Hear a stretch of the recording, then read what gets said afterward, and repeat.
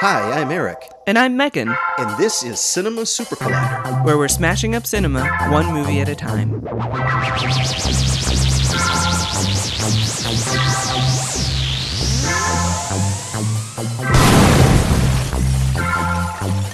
Greetings, my friends. We are all interested in the future, for that is where you and I are going to spend the rest of our lives. You are interested in the unknown, the mysterious, the unexplainable. That is why you are here, my friend. Can your heart stand the shocking fact about Cinema Super Collider? Cinema Super Collider. Cinema Super Collider. Cinema Super Collider. On this episode of Cinema Super Collider, we're going to be talking about the 1988 disaster film Ishtar. And when we say disaster film, we don't mean that it's a movie about a disaster. It's a movie that is a disaster. Like Airport or Earthquake or Those are disaster Airport films. 2 or No, this is a Earthquake 2. This is a movie that's like so bad both on screen and off screen. It has become movie legend about its floppedness. Yeah, this is one of the legendary flops of Hollywood lore. Yes.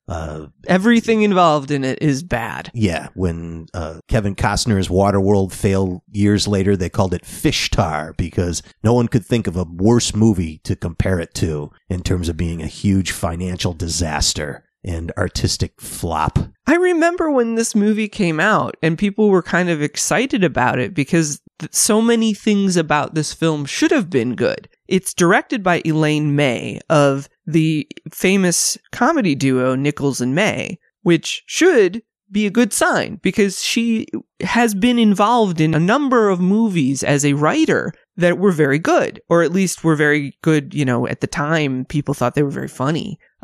She was involved with the rewrite of Tootsie, which it stars Dustin Hoffman, who also stars in this movie. She was involved in the rewrite of Reds, which stars Warren Beatty, who is also in this movie. Mm-hmm. She also did a rewrite on Heaven Can Wait, starring Warren Beatty. Which itself was a remake of a 1950s film, I think. Mm-hmm. Yeah, yeah. And she was, she was considered to be a very funny, very talented director and writer. Yeah, and it sounds like she had a great career as a script doctor. Mm-hmm. One of these people that comes in and rewrites a script at the last minute to save it if it's like floundering. Well, and she was half of a very popular funny comedy duo.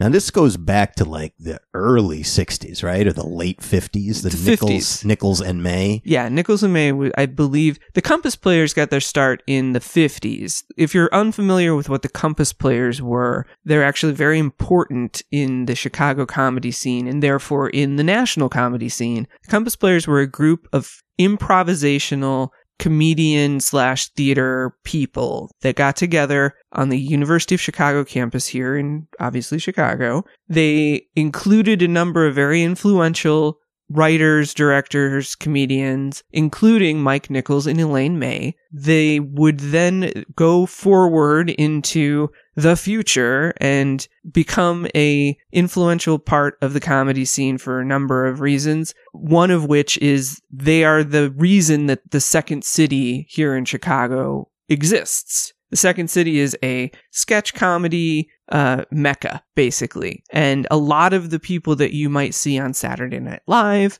came from Second City. Right. Also, basically the movers and shakers in comedy, including people like Steve Carell, Stephen Colbert, the Upright going all the way back to the early days of Saturday Night Live. Oh yeah, John Belushi and Gilda Radner. I think Gilda Radner was from Canada. She was from she came through the Canadian Toronto branch of Second City. Right. But yeah, a lot of the originals. Well, SCTV is Second City TV. Right. Which is one of my passions. Mm-hmm.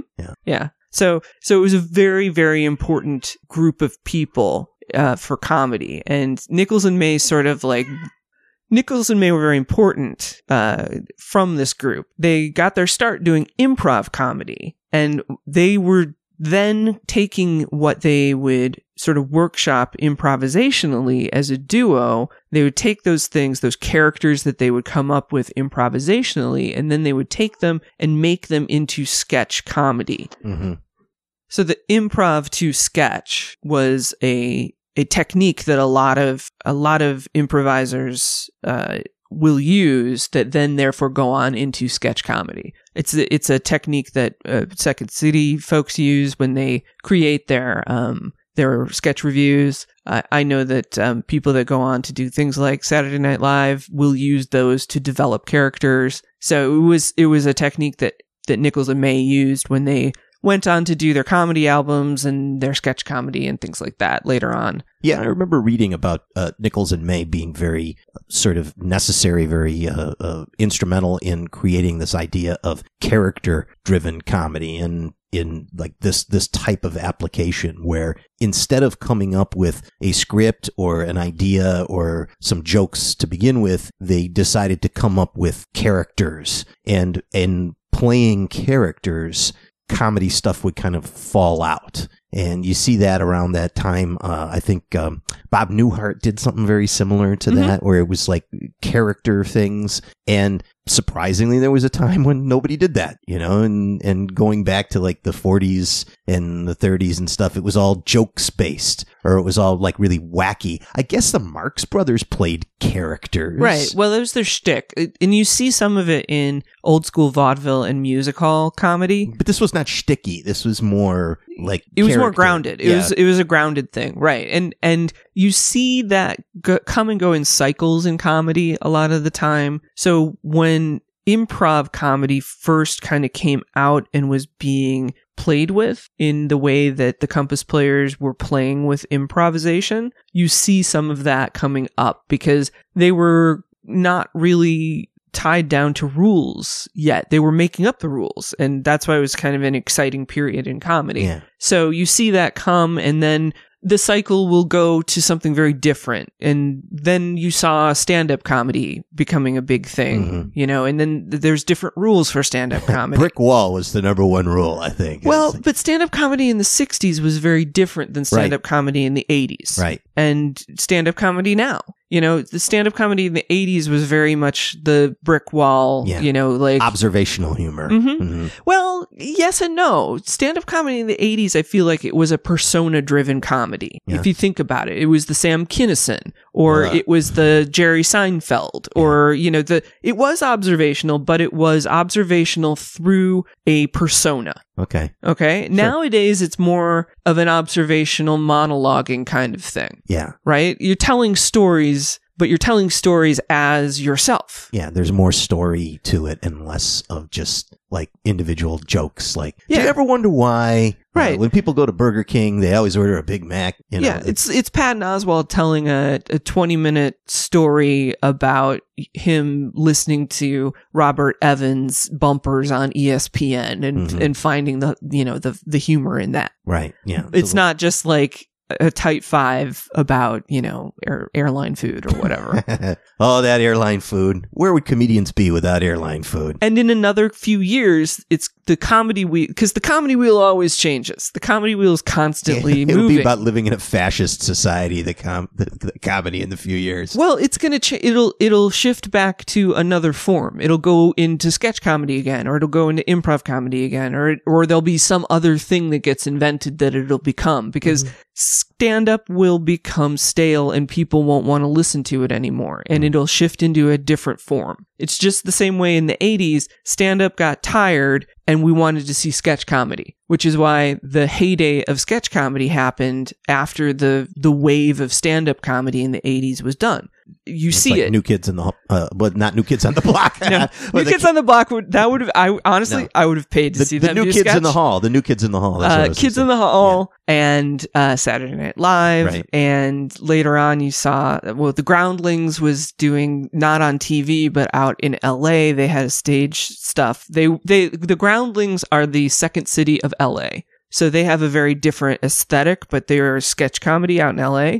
And the Groundlings are responsible for people like Will Ferrell and some of the other they're the other training sort of node for people that end up in shows like Mad TV and Saturday Night Live. So this is like the comedy behind the comedy. This is like the foundation. Nichols and May is part of the foundation of modern comedy in a large way. Right. A very important sort of foundational brick in all these things. And film. And film. And Mike Nichols to this day is a high profile director. He's still directing stuff today. And yes. He has 2 hits for every flop, but he directs a lot of stuff. And he had a very influential mark on film from a very early, point in you have something to do with The Graduate? Yeah, he's the director of The Graduate. Right. Yeah. I mean, he directed a lot of very groundbreaking... A black comedy, if there ever was one. Yes. And a lot of his films are dark or black comedies. So, he's doing the same things that Elaine May is doing.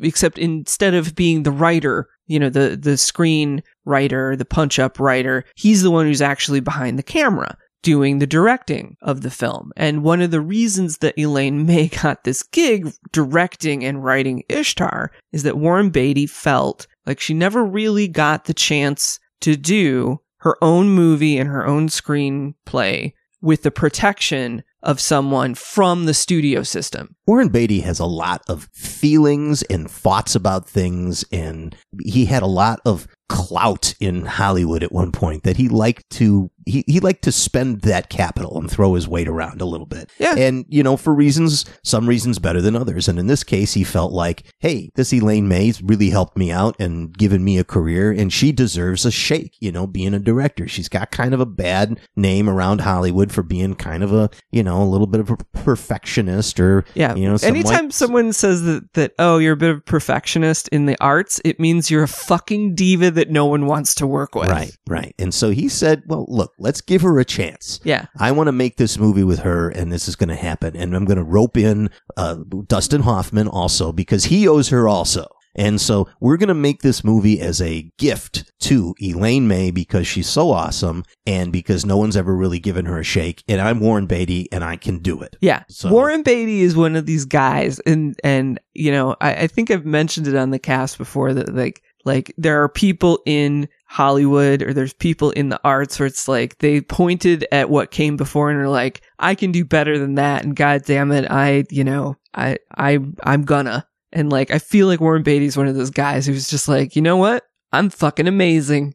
Yeah. I'm awesome. I'm so fucking awesome. And you know what? I'm going to live up to my fucking ego. Well, he's the Errol Flynn of the 70s, really. I mean, he was associated with so many stars, so many female stars, being the love interest of a lot of them and being a noted ladies' man. Yeah, but he also produced a bunch of actual decent work. Well, he was also a very left liberal and was not at all shy about being very vocally liberal and making movies with his political ideas baked in. He made Reds. Right. And he was also involved with the what is it, the Film Workers Union or the SAG. He was involved with SAG, I think, for a long time, being like a muckety muck in there and fighting for the rights of people who are making films. And him and Boris Karloff. And Ed Asner, I think, was also involved in that too. I think a lot of people have been involved with the Screen Actors Guild. So Warren Beatty was kind of a powerful man in Hollywood and well respected and looked up to, and also was devastatingly handsome. And he worked that to his advantage. And all of these people got together and said this would be a great movie to make. And then they made it. And then it was a disaster. Now, the setup for this, honestly, there's a lot of good ideas in this film.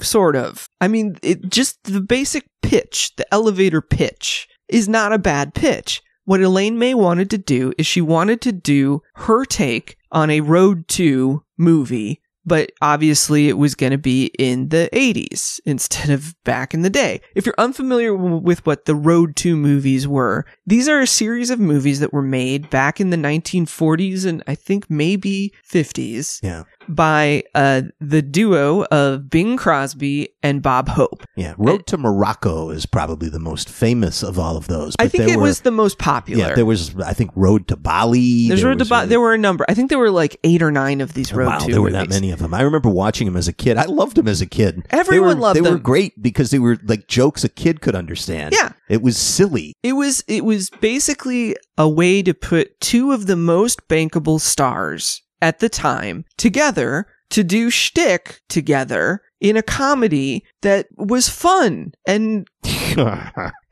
you know, like these are all the things that are different from this picture.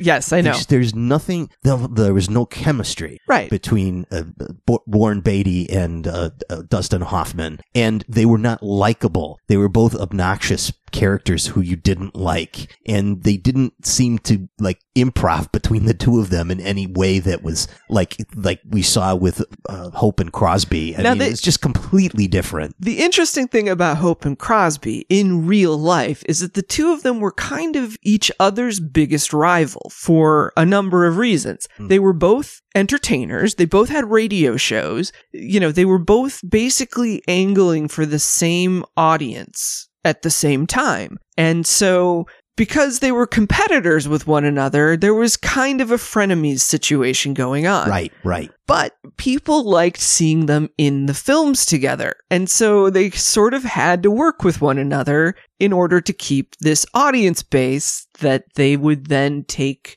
money from and popularity from when they were not on screen with one another. Yeah, from film to film. They didn't play the same characters. They in all of these Road to movies, they were different guys. But the formula was the same. The formula was the same. The two were trying to get the same girl, who was always played by Dorothy Lamour. Usually. Maybe not always, usually played by Dorothy Lamour, a pretty actress at the time. And Bob Hope was the sort of slick talking. No. Well, Bing Crosby was kind of like the smooth ladies man, but Bob Hope was the guy who had like all the ideas and like was. But he was the talky one. He was the talky one, but he was the bumbler. If you're familiar with the work of Woody Allen ripped off like 90% of the Woody Allen character. You know what I'm talking about, the Woody Allen character, from copying Bob Hope. That's what Bob Hope was in those movies. Right. He was always like talking and nervous and making fun of himself and being sort of like negging himself to sort of build himself up. Whereas Bing Crosby was like the smooth crooner and the ladies' man. Yeah. He had a soft voice and he had good looks and it was all kind of effortless for him. It's talked like Elmer, the penis worm. He did, actually, quite a bit. Hey, ladies, come on over to my place. I'll suck out your brain. Right. And Bob Hope was the opposite of that. Very talky. But Bob Hope was the funny one. He was the funny one. He's the one that's the thing. He got all the laughs. Right. And the thing to also know about the Road to movies is that both Bing Crosby and Bob Hope had been working in similar radio and on vaudeville stages and stuff for the majority of their career. So they were very used to improvising with other performers. Yes. And a lot of the Road to movies were the two of them just doing shtick. And to the point where writers of those scripts would show up on set to see them, you know, film their movie, and 90% of their script would just not be there because the two of them would just get on set and cut up. Yeah, and they're just trying to crack up the crew then at that point. Right, you know? and the shit that they would come up with would be way more fun and funny than the shit that was on the page. But they could get away with it because they were used to working with one another, and they were kind of used to knowing what people wanted to hear and knowing the sort of rhythm and timing of what it was to be funny. Now, Beatty and Hoffman, not so much. Beatty and Hoffman were both very good actors. Yes. But I don't think that they had any kind of improv skill. Probably more than like an average person off of the street who's never acted in front of a camera before would have. But I get the feeling like Elaine May set them up with the script and said, okay, you guys, let's do some stuff about when you're writing songs. Here's some lyrics, and you're going to sit at the piano and pretend like you're writing songs. Go. And they were like, Yeah, well, here's the thing. I do know about Hoffman. Hoffman is a method actor. Okay. So for him to be told to just like go with it is probably not in his wheelhouse.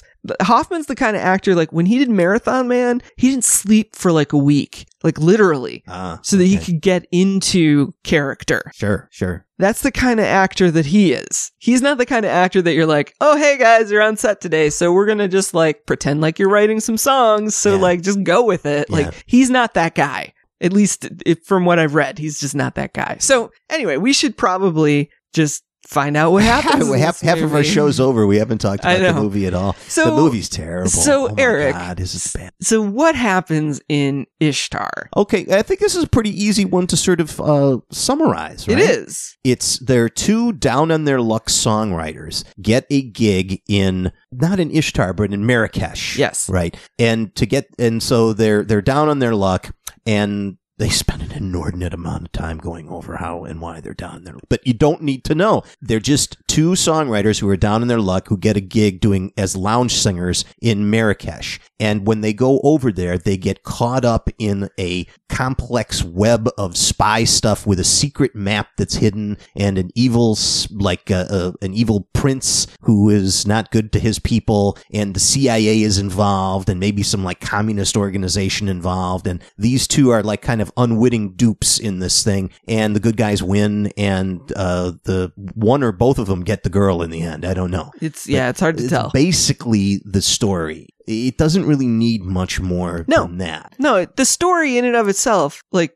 just plot wise, is very simple. Yeah, it's kind of, there's a little bit of like boy meets boy, boy loses boy, boy gets boy back in the sense that it's Hoffman and Beatty. Yes. Because they start out as being like really, really close friends because they went through a lot of bad stuff together. They lost their girlfriends and had some really, really tough moments, and they support one another even though they both suck. But they're there for one another, and they're very good friends. And then this girl kind of comes between them. She talks to one of them, and the other one thinks that the other one's not talking to them because he's talking to the CIA guy, and the CIA guy thinks that the other guy is talking to the girl, which makes the other guy like against that sort of thing. Yeah. So it's Shakespeare would have written a story like this with a lot of like misunderstandings and a lot of like, you didn't talk to so and so about such and such, but we saw you from a distance coming out of somebody's room, and the girl's dressed like a boy, so it's total Shakespeare. Yeah, the girl's dressed. That was another odd thing. They kept making a big deal out of Isabella Gianni, the actress who in real life was Beatty's girlfriend, being a boy. And there is absolutely nothing boyish about her except maybe her clothes. But because it's Middle Eastern garb, to my Western eye, I didn't see that necessarily as someone in boy's clothes, and from her face is not at all boyish. Her face is like very, very feminine and womanly. I know sometimes like a young lady's face can resemble a young boy's face, but not this actress, and not the way they filmed it. And so it was almost confusing to me because they kept on like doing this shtick about how, like a young boy like you shouldn't be doing this kind of stuff. And I'm thinking to myself, what? And there's a lot of like tit grabbing and like boob showing and weird stuff like that, which just kind of made me feel uncomfortable. And just, I don't know. It was so long and it was so boring, and the comedy bits, man, fell flat. There was nothing funny about it. So much of the comedy of this movie, I'm absolutely convinced, and I think you'll back me up, was based on the fact that you were supposed to find it funny to see sexy Hollywood star Warren Beatty dressed up in a silly costume acting flustered around ladies. You're supposed to see that, in 1988, you're supposed to go to the movie theater and see that and just fall out of your seats laughing because everybody knows what a ladies' man Warren Beatty is. And to see him dressed in a funny costume and be uncomfortable around the ladies was supposed to just be knocked down funny. And it never works. No. Never works. No. And Dustin Hoffman's supposed to be some kind of a ladies' man, but not. It's not. I mean, he's supposed to be slick and he's a fancy dresser and stuff, but the clothes he wears are not like really that attractive. And they're also kind of old to be playing like they even sort of say that though. They say at the beginning. Yeah, they say it like, well, you're never going to make it in the songwriting business because you're too old. And sure, but to be like romantic rivals for this young lady is just kind of weird. And the idea that Dustin Hoffman, I don't know how old he was, like 44-year-old Dustin Hoffman was some sort of a smooth ladies man with his black shirt with the little silver tips on the collar and his like headbands and stuff. That's a stretch. Well, I think that part of what we were supposed to take from it is that like they're both kind of just lame. Yeah, I guess. Yeah. I think part of what this movie is lacking. So we do get to see them as their lounge act. We do get to see them as their singer-songwriter act. Sure. Which is dreadful. It's just awful. And we should mention that the person that wrote the original quote-unquote songs for this film was Paul Williams. Hey, connection all the way back to Phantom of the Paradise episode, whatever. Look, he gets around. Paul Williams writes a lot of shit. But he was tasked with writing songs for them because they're not supposed to be good singer-songwriters. They're supposed to be kind of lame singer-songwriters. So Elaine May had him write songs that were intentionally bad songs, which he had a great time writing. He was like, this is the best. He's like, I've never had so much fun working on a movie before because it's actually kind of hard to write intentionally bad songs, but this is fun. And the songs are not good. Like, and telling the truth can be dangerous business.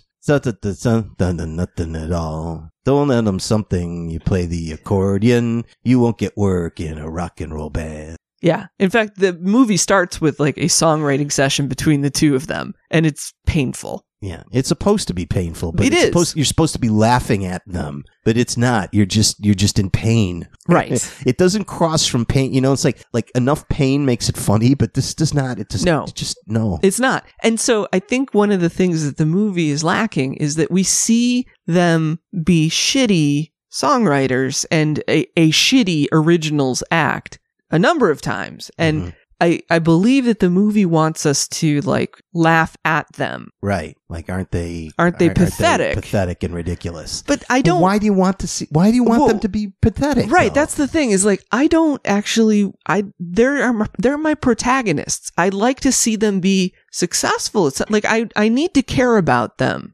And there's not really a point in the movie that you really care about them. There's one small bit in the film because they get booked to play at this hotel in Marrakesh as a lounge act. So being lounge singers. Right. So they're not doing original material. They're doing things like That's Amore and, you know, songs that people... Well, I thought it was funny that Warren Beatty wanted to do Simon and Garfunkel songs because of like the whole New York thing and because of like the singer-songwriter thing, and everybody else wanted to hear like these like Italian restaurant standards. I thought that was kind of humorous. Yeah, that was funny. And so I thought one of the most successful parts in this film is when they do their lounge act, because the two actors are kind of cutting up in this lounge act, and everybody in the lounge in Marrakesh is having a really good time. Yeah, and that's a funny scene, not necessarily because of their performance, but because of the circumstances, the situation. Right, and like some of the things that they do on stage are funny. Like Dustin Hoffman's character is clearly the one that's like the show off. Like he wants to be the front man of a band. You can tell because like, you know, he's like playing. He'd been working for years as like a piano man. He was like a Greek restaurant. Yeah, like a lounge, like piano lounge guy. So he had that the flair. That was part of his talent. What am I trying to find? What's the word I'm trying to find? Like his patter. Yeah, it was part of his thing. It's part of what he did. Shtick. Yeah. So like you could see his character in that moment, and like, you know, the Warren Beatty character, you can tell that he wants to be part of a lounge act, but he just doesn't quite have the confidence to pull it off by himself. He's more of the like accompanist. Sure. Yeah. And the two of them together on stage in that moment, while everybody's having a great time and they're singing, they're singing songs that like everyone can sing along with. When the moon hits your eye, right? Like a pizza pie. That's amore. In that moment, like I genuinely liked both of the characters. Yeah, I'm on their side now. Like, when before they were like kind of like whiny old like losers. You're supposed to feel sorry for them when their girlfriends leave them, but I didn't feel sorry for them because it was like, what girlfriend would stick around for this kind of awful behavior? Yeah, no, it's like they're just crap. Yeah, I mean, crap. Carol Kane is a Dustin Hoffman's beautiful girlfriend who says, "Can I move in with you?" And Dustin Hoffman's like, "No, you can't move in with me. Not until I know it's for real. We got to know, be sure. I got to go talk to Warren Beatty at this other table." Like being mean to Carol Kane so he can do his awful singing. Yeah. Come on, man. It's not good. No. That was terrible. And you didn't like them. So like if the movie had helped me be on their side, then the funny parts and the endearing parts that I think the script was trying to show me, I would have been more willing to go with. But they didn't do that. And so I think that's one of the biggest failings of this film is I don't give a shit about either one of the main characters in this movie. And so when bad things happen to them, I'm kind of glad. Yeah, I had the same feeling. Through the whole thing, I kept trying to sort of recast it or rewrite it or recut it in my mind. It's like, how could I make this funny? How could I make this part good? And I think the best idea would be to scrap all of like the first 15 minutes, the whole first act of this thing when they're in New York with the girlfriends and supporting one another as defunct, lousy songwriters. You didn't need to see that. It didn't really mean anything that much later in the film.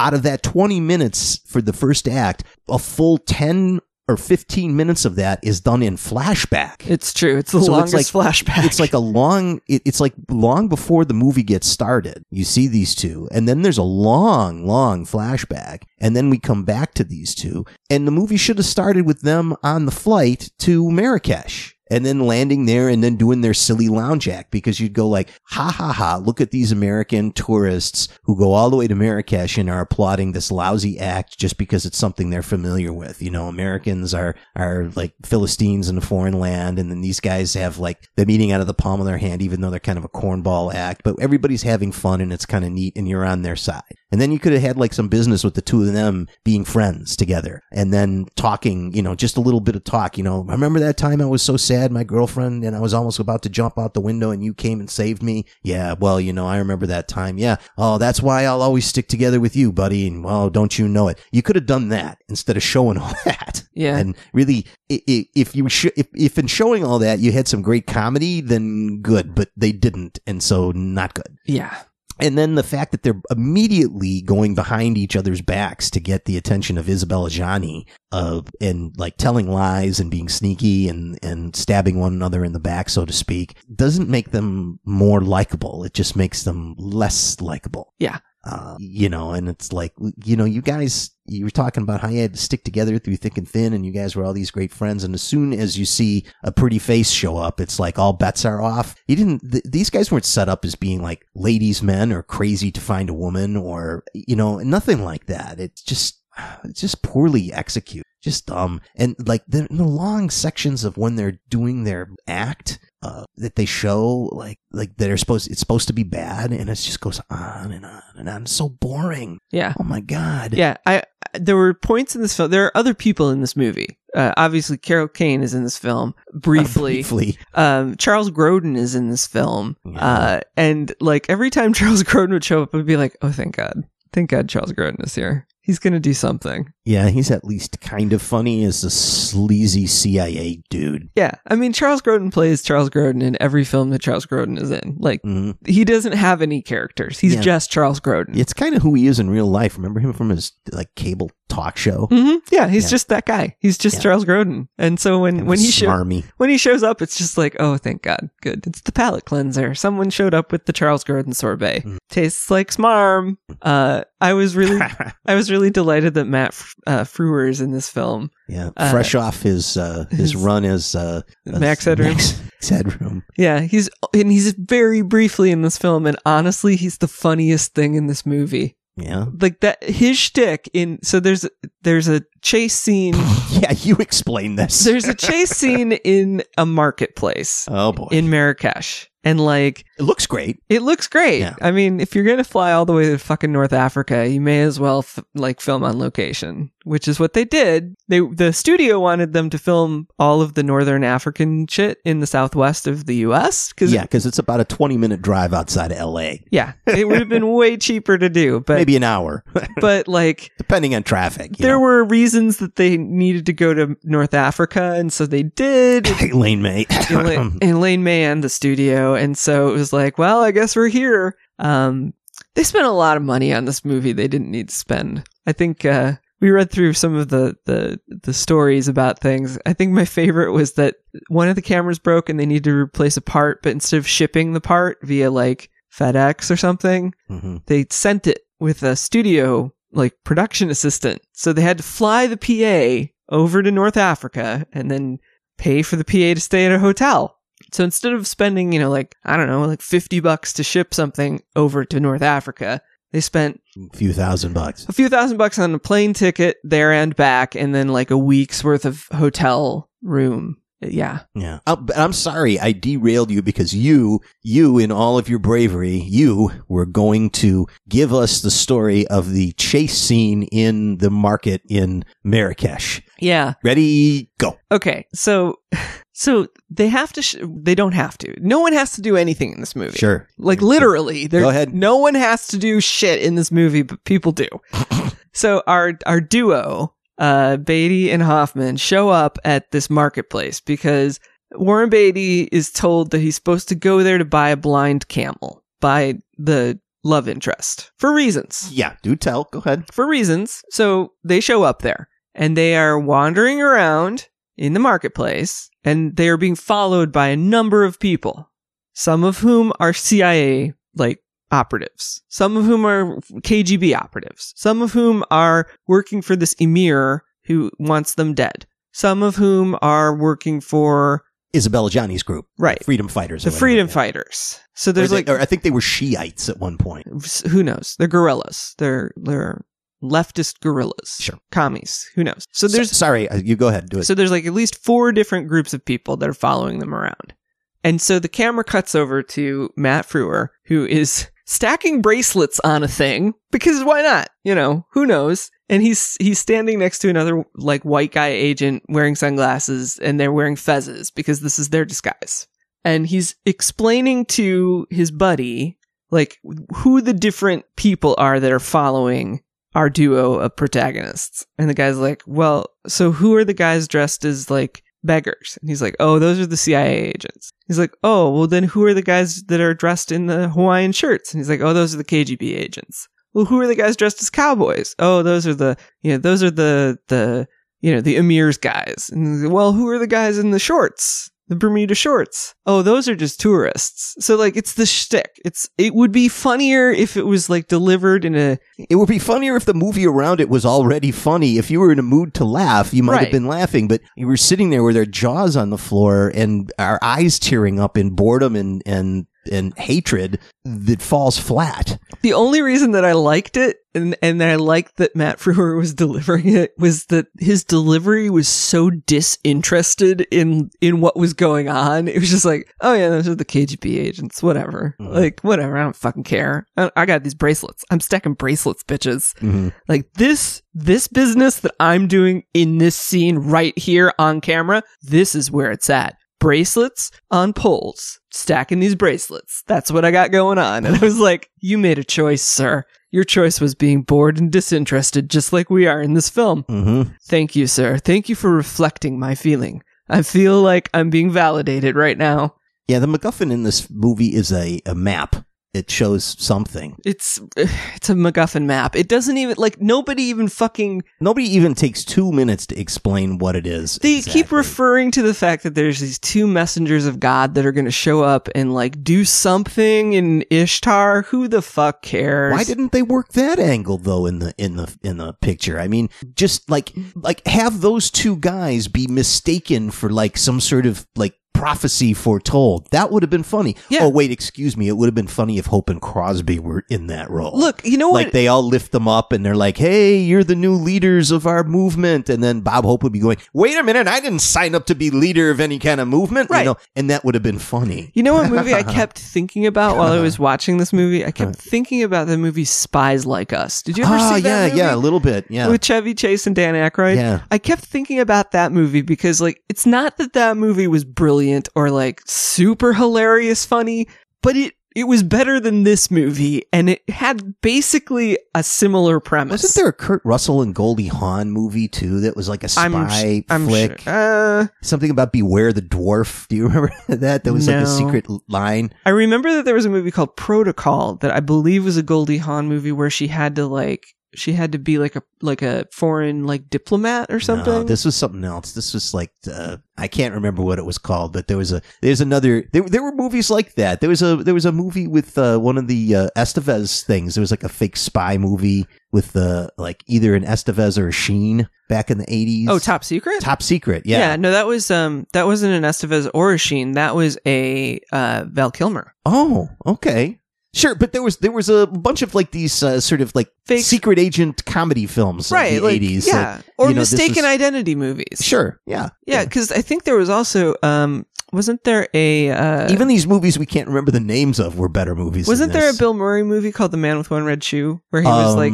Was that a Bill Murray movie or was that a Steve Martin movie? I think that was a Bill Murray movie. Okay. I think. Yeah. Doesn't matter. Don't remember. But like I was watching Ishtar and I kept thinking about Spies Like Us because it's like two guys getting into trouble. The Russians think they're spies and like hilarity ensues. And I just remember it being a better movie than Ishtar. Yeah. The KGB thinks they're CIA. The CIA thinks they're KGB. Right. And the freedom fighters or the guerrillas some of them think they're this and some of them think they're that. The Emirs people think they're guerrillas fighters and guerrilla fighters think they're Emirs people, and like hilarity ensues, but it never ensues. No. Mm-mm. And like, and sort of like the main plot where they had to die is like, they have to die. Holy shit. That takes up like the last third of this whole goddamn movie. They're out in the desert. Oh. Okay. So obviously, Eric. So bad. I really hated this Eric and movie. I hated this movie. So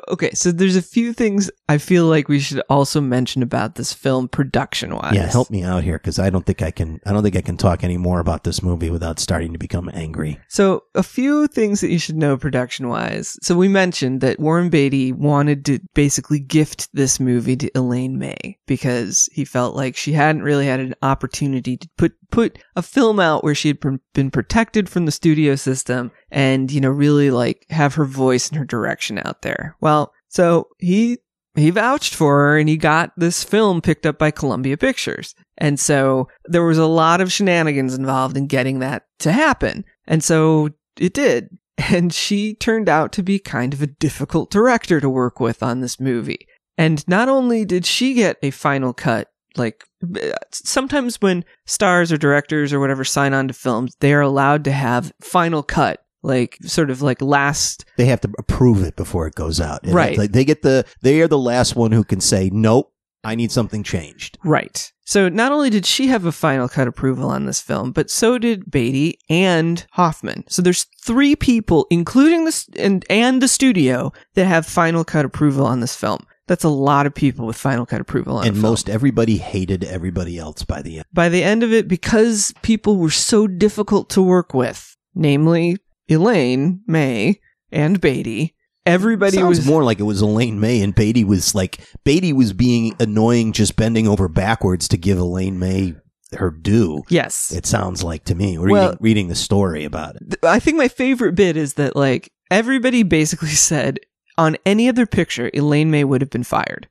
because she was being so difficult and she was being so demanding on set. Yeah, and Warren Beatty, even though he hated her at this point and knew she was being obnoxious and unreasonable, still stood up for her. Right. He was like, she's got to finish this picture because if she leaves, I'm probably the one who's going to have to finish it, and it'll be very embarrassing for me because I vouched for her. That's true too. Yeah, I vouched for her, and so if I fire her or she leaves, then I'm stuck holding the bag, and I'm the one who set this whole project in motion. You went out on a limb for her, and, right. and she's like gone. Yeah, and so he was like, no, she's finishing the picture. But at that point, he was like, well, I don't trust that she's going to finish the picture the way I would finish the picture. So we're going to shoot things at least once her way, and then we will also shoot things at least once my way. So every scene is going to be shot twice, at least. So they filmed everything double, which is like the money starts piling up at this point because every take is taking double. And then once all of the film got finished, There was 108 hours worth of rushes, which is 3 times the amount of like actual footage that a comedy usually ends up with when a film is done filming.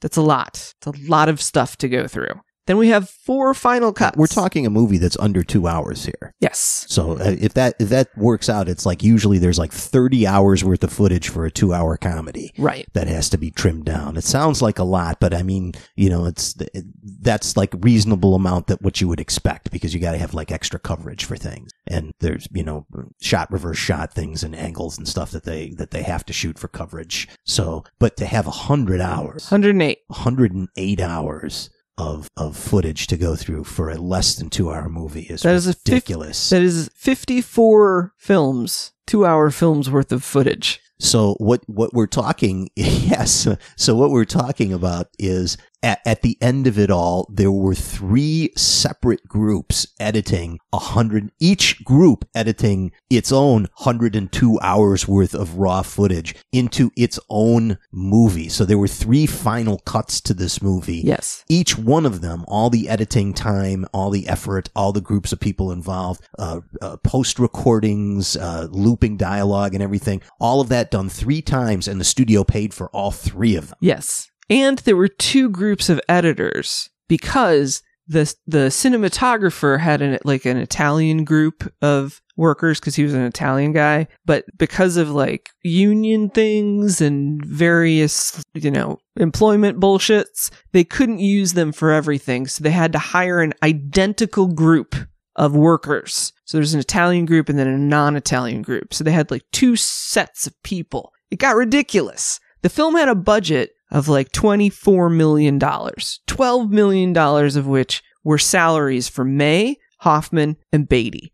So that was what they started with. By the time they finished working on the film's final budget was $50 million. And this is 1988 money, so that's like over $100 million today. Plus 20 additional $1 million worth of like publicity stuff. Sure. So $70 so million. The kind of money that they spend on a Marvel movie. It opened in first place at the box office. It made like $4 million opening weekend, but it only grossed a total of $14 million, thus making it, just from production costs, $40 million in the hole. We're not counting any of the publicity costs. Right. So basically, it recouped the money that they spent on the stars. Barely. Yeah. So it was a big budget flop. Yeah. You want to tell them any more about like this desert thing, which takes up like the last third of the movie? The desert thing? They're lost in the desert. I mean, they're lost in the desert. Yeah, I don't even want to talk about it. I really don't want to talk about it. I hated it. When we first turned it on, I said, Megan, what do you think is going to happen? You're like, I don't know. It's going to be boring. And I said, well, I think it's going to be boring, but I think it's not going to be as bad as they said it was. I think the comedy bits are going to fall flat, and I think there's going to be some boring stuff in it, but overall, it's not going to be all as bad as we're just going to say that it was kind of a disappointment. And I was surprised at how much I hated it. I think I said it's going to be really boring and you're going to hate it. Yeah. And I think I was right. Yeah. Boy, I really hated this. It was really painful. Honest and popular don't go hand in hand. If you admit that you can play the accordion, no one will hire you in a rock and roll band. Thanks for listening to Cinema Super Collider. Follow us on Twitter at Cinema Supercast, or you can follow Eric at Dr. Algren on Twitter, or at Eric Electric on Instagram. Or you can follow Megan at Wheel Tree Megan on Twitter or Instagram. If you like our podcast, please rate and review us on iTunes or Stitcher Radio. See you next time. God, let us pray that we all get the job. Crying out loud gets you pointed and laughed at. Feel like a baby, only babies should cry. Somebody tell me how that rumor got started. Some things I know that only God knows why.